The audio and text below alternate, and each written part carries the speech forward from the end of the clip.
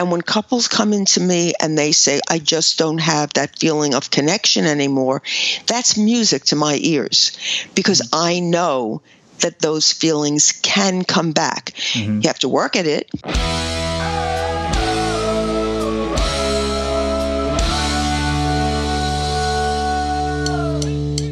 This week, Dr. Karen Sherman and I discuss the ebbs and flows of marriage. And guess what?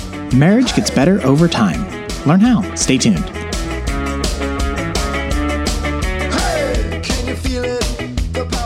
I'm going to go ahead and self-promote here. I've co-authored my first book. It's called Life is Short, Don't Wait to Dance. And it's part biography, part self-help, part leadership book, and a part sports story, and it's very inspirational. It tells the story of the UCLA gymnastics head coach, Valerie Condos Field, who has become one of the winningest coaches in NCAA history. Yet, she never did gymnastics. In fact, she's never even played competitive sports in her life. She was a professional ballerina. As you can imagine, she has an amazing story, and she is an amazing person, and I'm really proud of the book that we have put together. It's out now wherever books are sold, and again, it is called Life is Short, Don't Wait to Dance. Oh, and if you read it, please leave a review or email to let me know what you think. Thank you.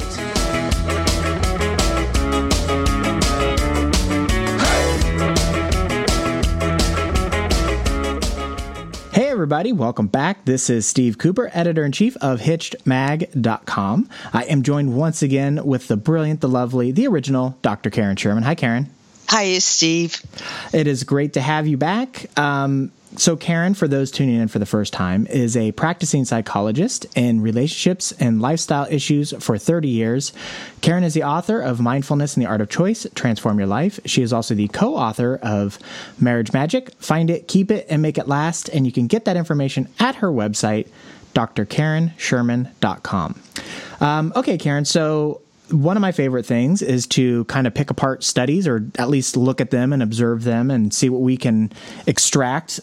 Because I think a lot of times we see headlines in the news about, this study came out and said this, but I'd like to see if we can get some sort of like call to action with these, or try to make sense of them a little bit more. So I have a new study. This one essentially says the conclusion was that long-term marriages get happier.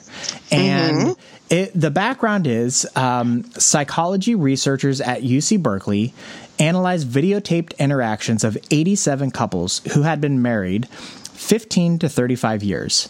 They then followed them for over 13 years.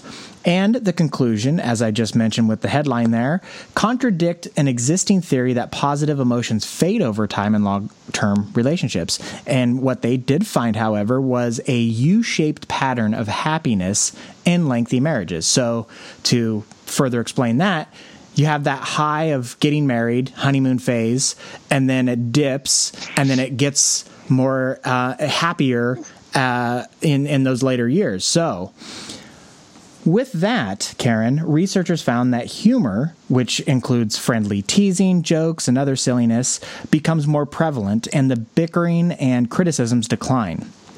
My question for you is, do you think this is because couples have figured out how to either live with or settle their conflicts, or are these just conflicts something you grow out of? So as an example would be, you don't fight as much about the kids in the later years because the kids are all grown adults now. Well, I suppose it could be that you have figured out how to live with the conflicts, but I truly think that it has more to do with the kids being out of the house. What we do know is that during the time that you're raising children, marital satisfaction goes down. That's because you don't have much time for each other. There's stress in how you're raising the children. There's more money pressures. So as joyful as children are, and I guess I have to put that in there. Yeah, sure. They really do add pressure and stress to a marriage. So once they're out of the house, and again, I want to point out that we're looking at people who have been married 15, so now the children are at least starting to be grown up, or definitely 35 years, they're definitely out of the house, you no longer have that pressure. So I think that that's when couples are starting to going back to enjoying each other and don't have as many things that are causing the stress between them. Not only the children, but the money situations that go on between them, the extra pressure of the money, not having as much time, etc. Yeah. To pad the the positive information towards parents, I do know that there's other studies out there that have also concluded that parents achieve higher highs as well as lower lows during their marriage with children as opposed to without. So. Yes, that is true. That is true. But again, I think that for me, because, knowing how to resolve a conflict doesn't just come through osmosis. You have to learn that. And I don't think that I have seen any studies that show that couples are now signing up for courses by the droves of learning how to resolve their conflicts. So I don't think that really is the factor that has changed. So what changes with time? The fact that the children have moved out of the house. And since we know, as you just said, that the lows are lower, that low is taken out of the equation. The other...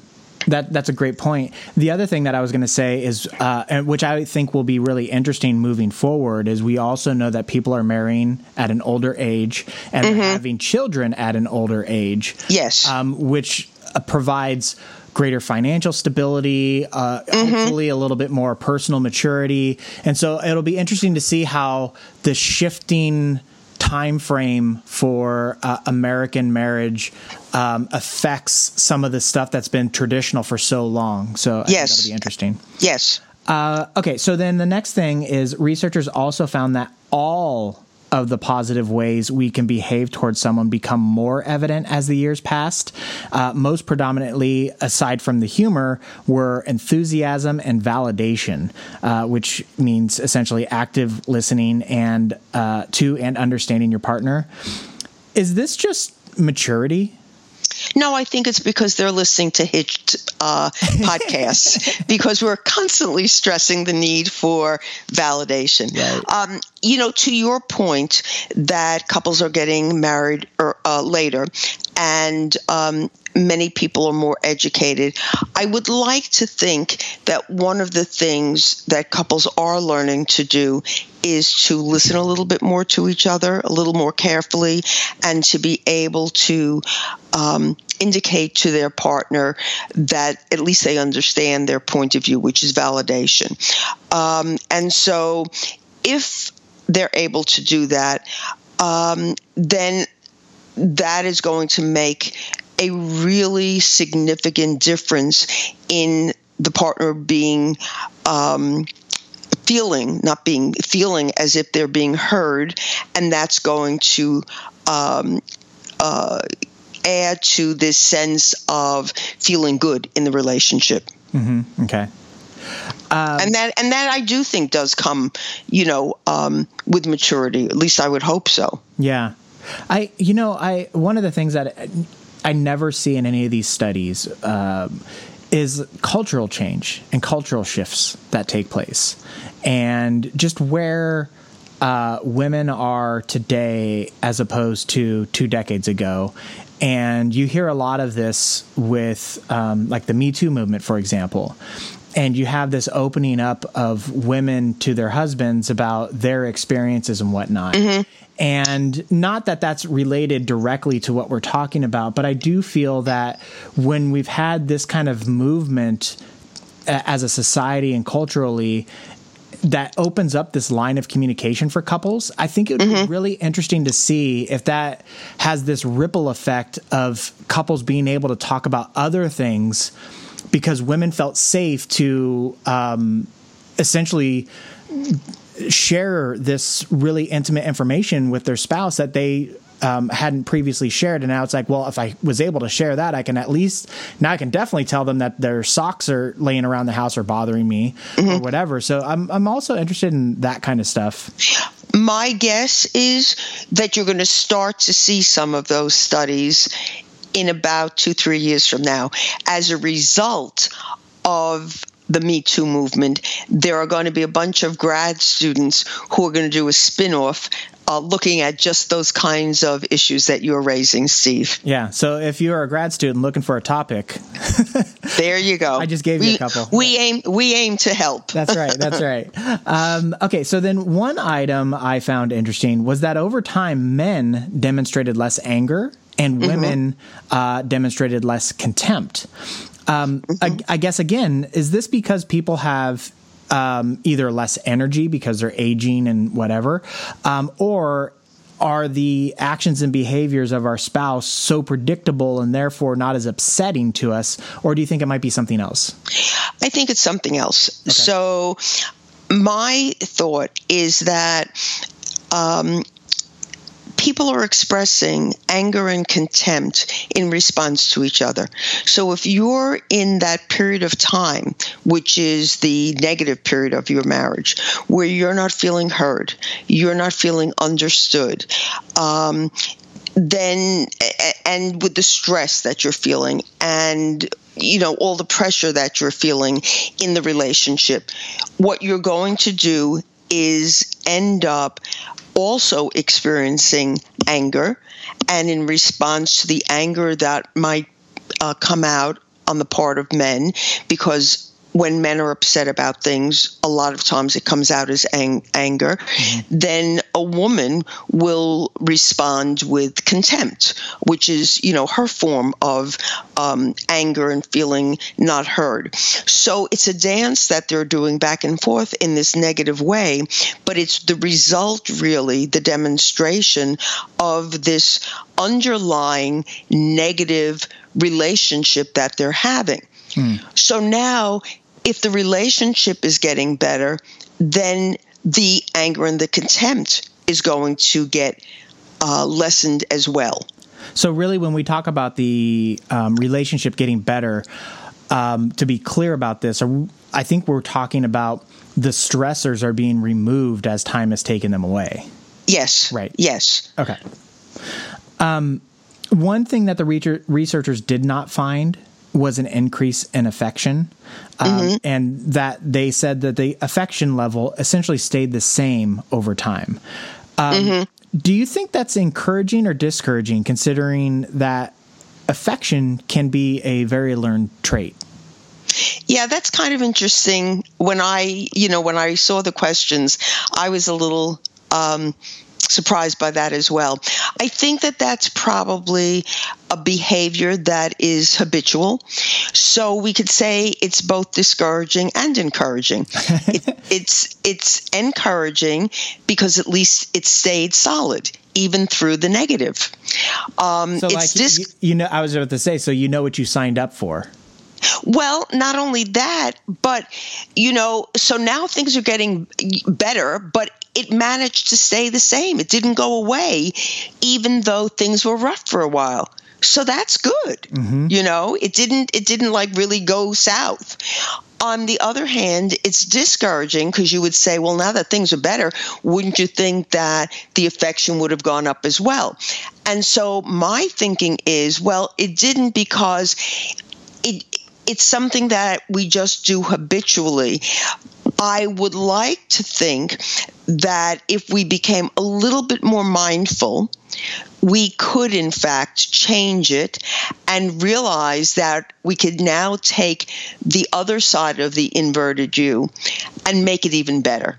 And it probably wouldn't take an awful lot to make that change once you're aware of it. I think it's just really a matter of bringing our awareness to the fact that, we have the time now to spend with each other, to give each other a little bit more interest, and the showing and demonstrating of our positive feelings.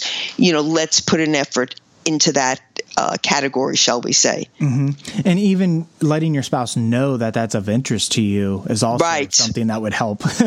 Right. So often so if you're interested in, finding and boosting your affection, we have articles, we have past podcasts.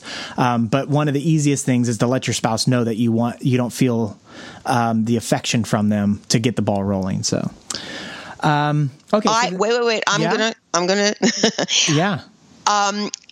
In an attempt to do things in a more positive way, I wouldn't present it as I don't feel the affection I'd like to from you, right. Because that is going to come across, especially to a male, as you're doing it wrong, you're not adequate enough, you're not good enough. Instead, I would say it as I really love when we kiss or when we hug, and boy, would I love more of it. So it's on me, and I'm just saying, I'm letting you know how much I like it, and I'd like more. Okay. Okay. No, I'm glad you added that. Yeah. Okay. I was being a little flippant about it, knowing that we have the resources, but I'm glad that you tacked that on, because that's much that's much more responsible. Steve, I so appreciate your hearing what I had to say and validating that it was a good point. Oh, fantastic. Okay. All right. So then the last question I have for you is, one thing is you could look at this and just say like, oh, things will eventually get better. But of course, waiting around for time to pass so you can hit that upside on the back end of the U-shaped curve shouldn't be the conclusion that couples take from this research. So what do you think would be a healthy takeaway or some sort of like call to action for couples hearing this information today? Well, I think, I don't think that it should be just sit around like, oh, well, we'll just wait for this to pass. That being said, I think that couples have to know that it is very normal for them to go through difficult times. Mm-hmm. And that it's not, though it's not pleasant, of course, and you wish it would be different, that it will pass, and that you don't act on it in lots of different ways, where you exit the relationship by going to somebody else. You don't exit the relationship by starting divorce proceedings. It would be nice if you go for help. That could certainly make things a little bit easier. I know a lot of people feel, well, we don't have the money for it or we don't have the time for it. And so if that is the case, then maybe you do have to say, okay, we just have to sort of take a deep breath here and know that this is a rough period, but we also know that there is a light at the end of the tunnel. And maybe at that time, we are going to have to do some repair work. Maybe not, but maybe we will. But also, I guess the main thing is that this is not atypical, and so don't bail. Mm-hmm. Don't go immediately saying, this is a terrible thing and I don't have to live like this. I don't have to live the rest of my life being unhappy. One of the very typical psychological things that happens to people is they rewrite history.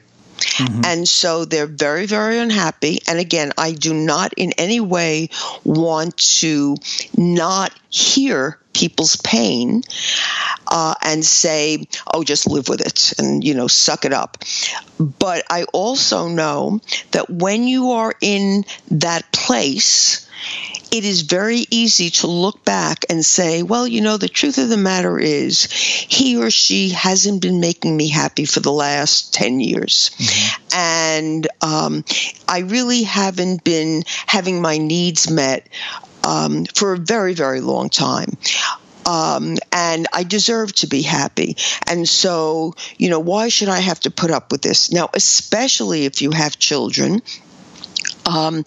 it's really quite devastating to pull the children apart. I remember working, because my practice is confined to adults.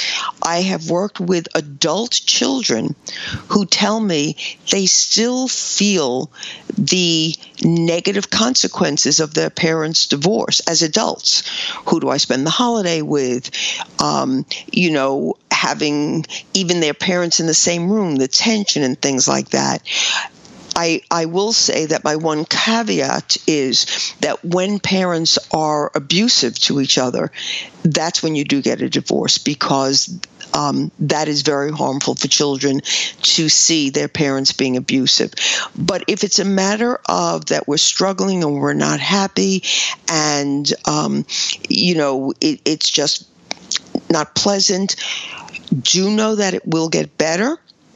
And again, if you can get help, get the help. The other thing is, if you have the feeling that I just don't have those feelings anymore, what you're talking about is a sense of disconnection.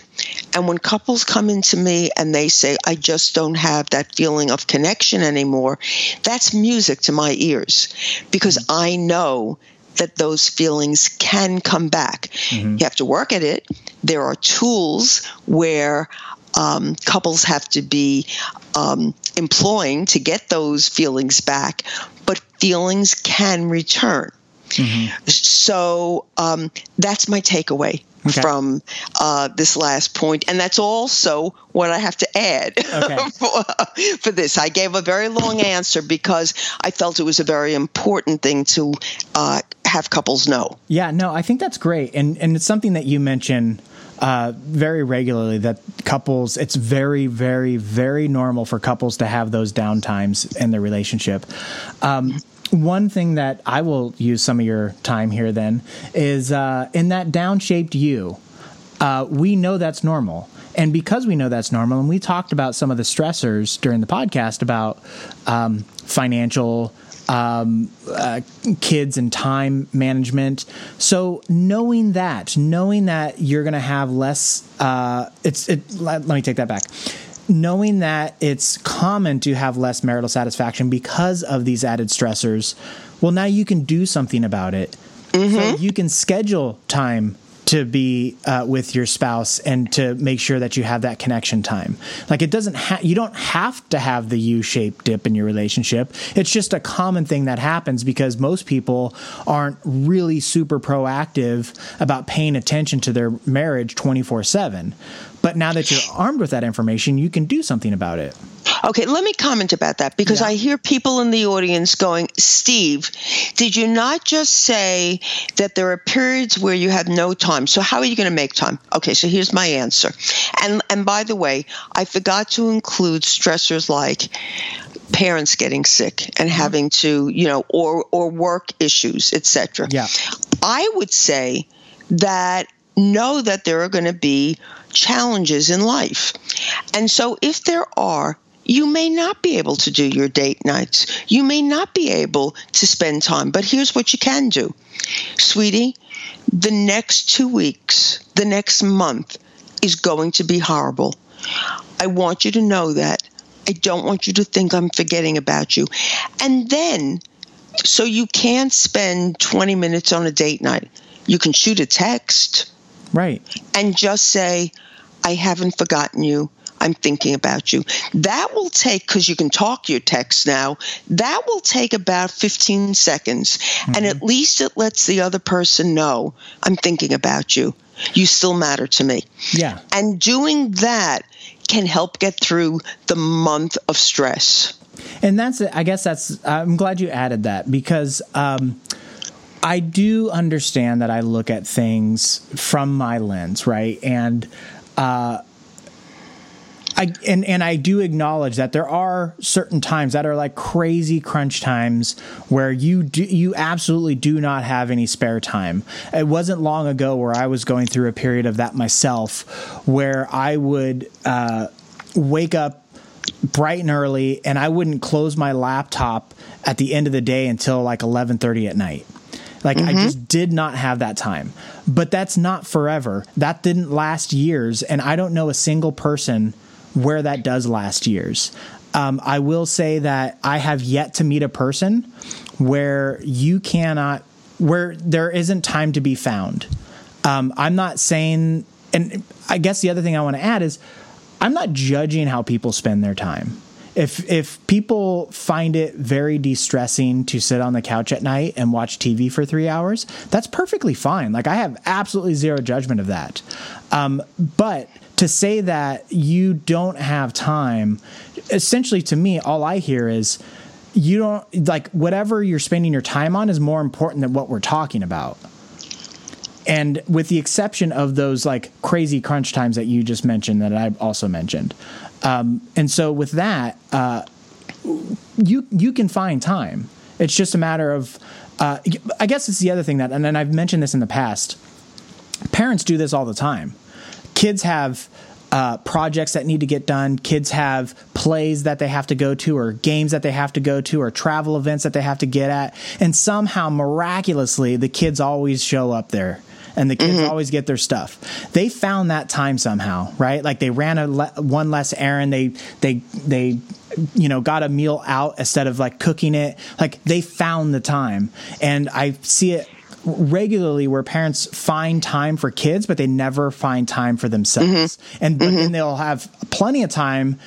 They'll have 30 minutes to complain to somebody else about how they don't have time when they could use that 30 minutes to actually do something. So that, I guess that's the only point that I was trying to make is, you have the U shape, recognizing it, and then just trying to formulate a plan. And again, that means, and this gets into my number one piece of advice for married couples or just couples in general, is like prioritize your relationship. Because when you make it a priority, it's amazing how you will find ways to get things done for your relationship when it is your priority, not just the answer you give people when people ask you what's most important to you, which is very common. My family, my wife, my husband, that's what's most important to me. So then, what are you doing about it? Yes. Well, what I always used to say is if you put your relationship on a back burner too often, there's no relationship to come back to. There you go. I love that. Yeah. Well, with that, Karen, I think that's a great place to stop. That's a good one. And so I want to thank everybody for listening. And Karen, thank you, as always, for your insight and your time. So thank you very much. My pleasure.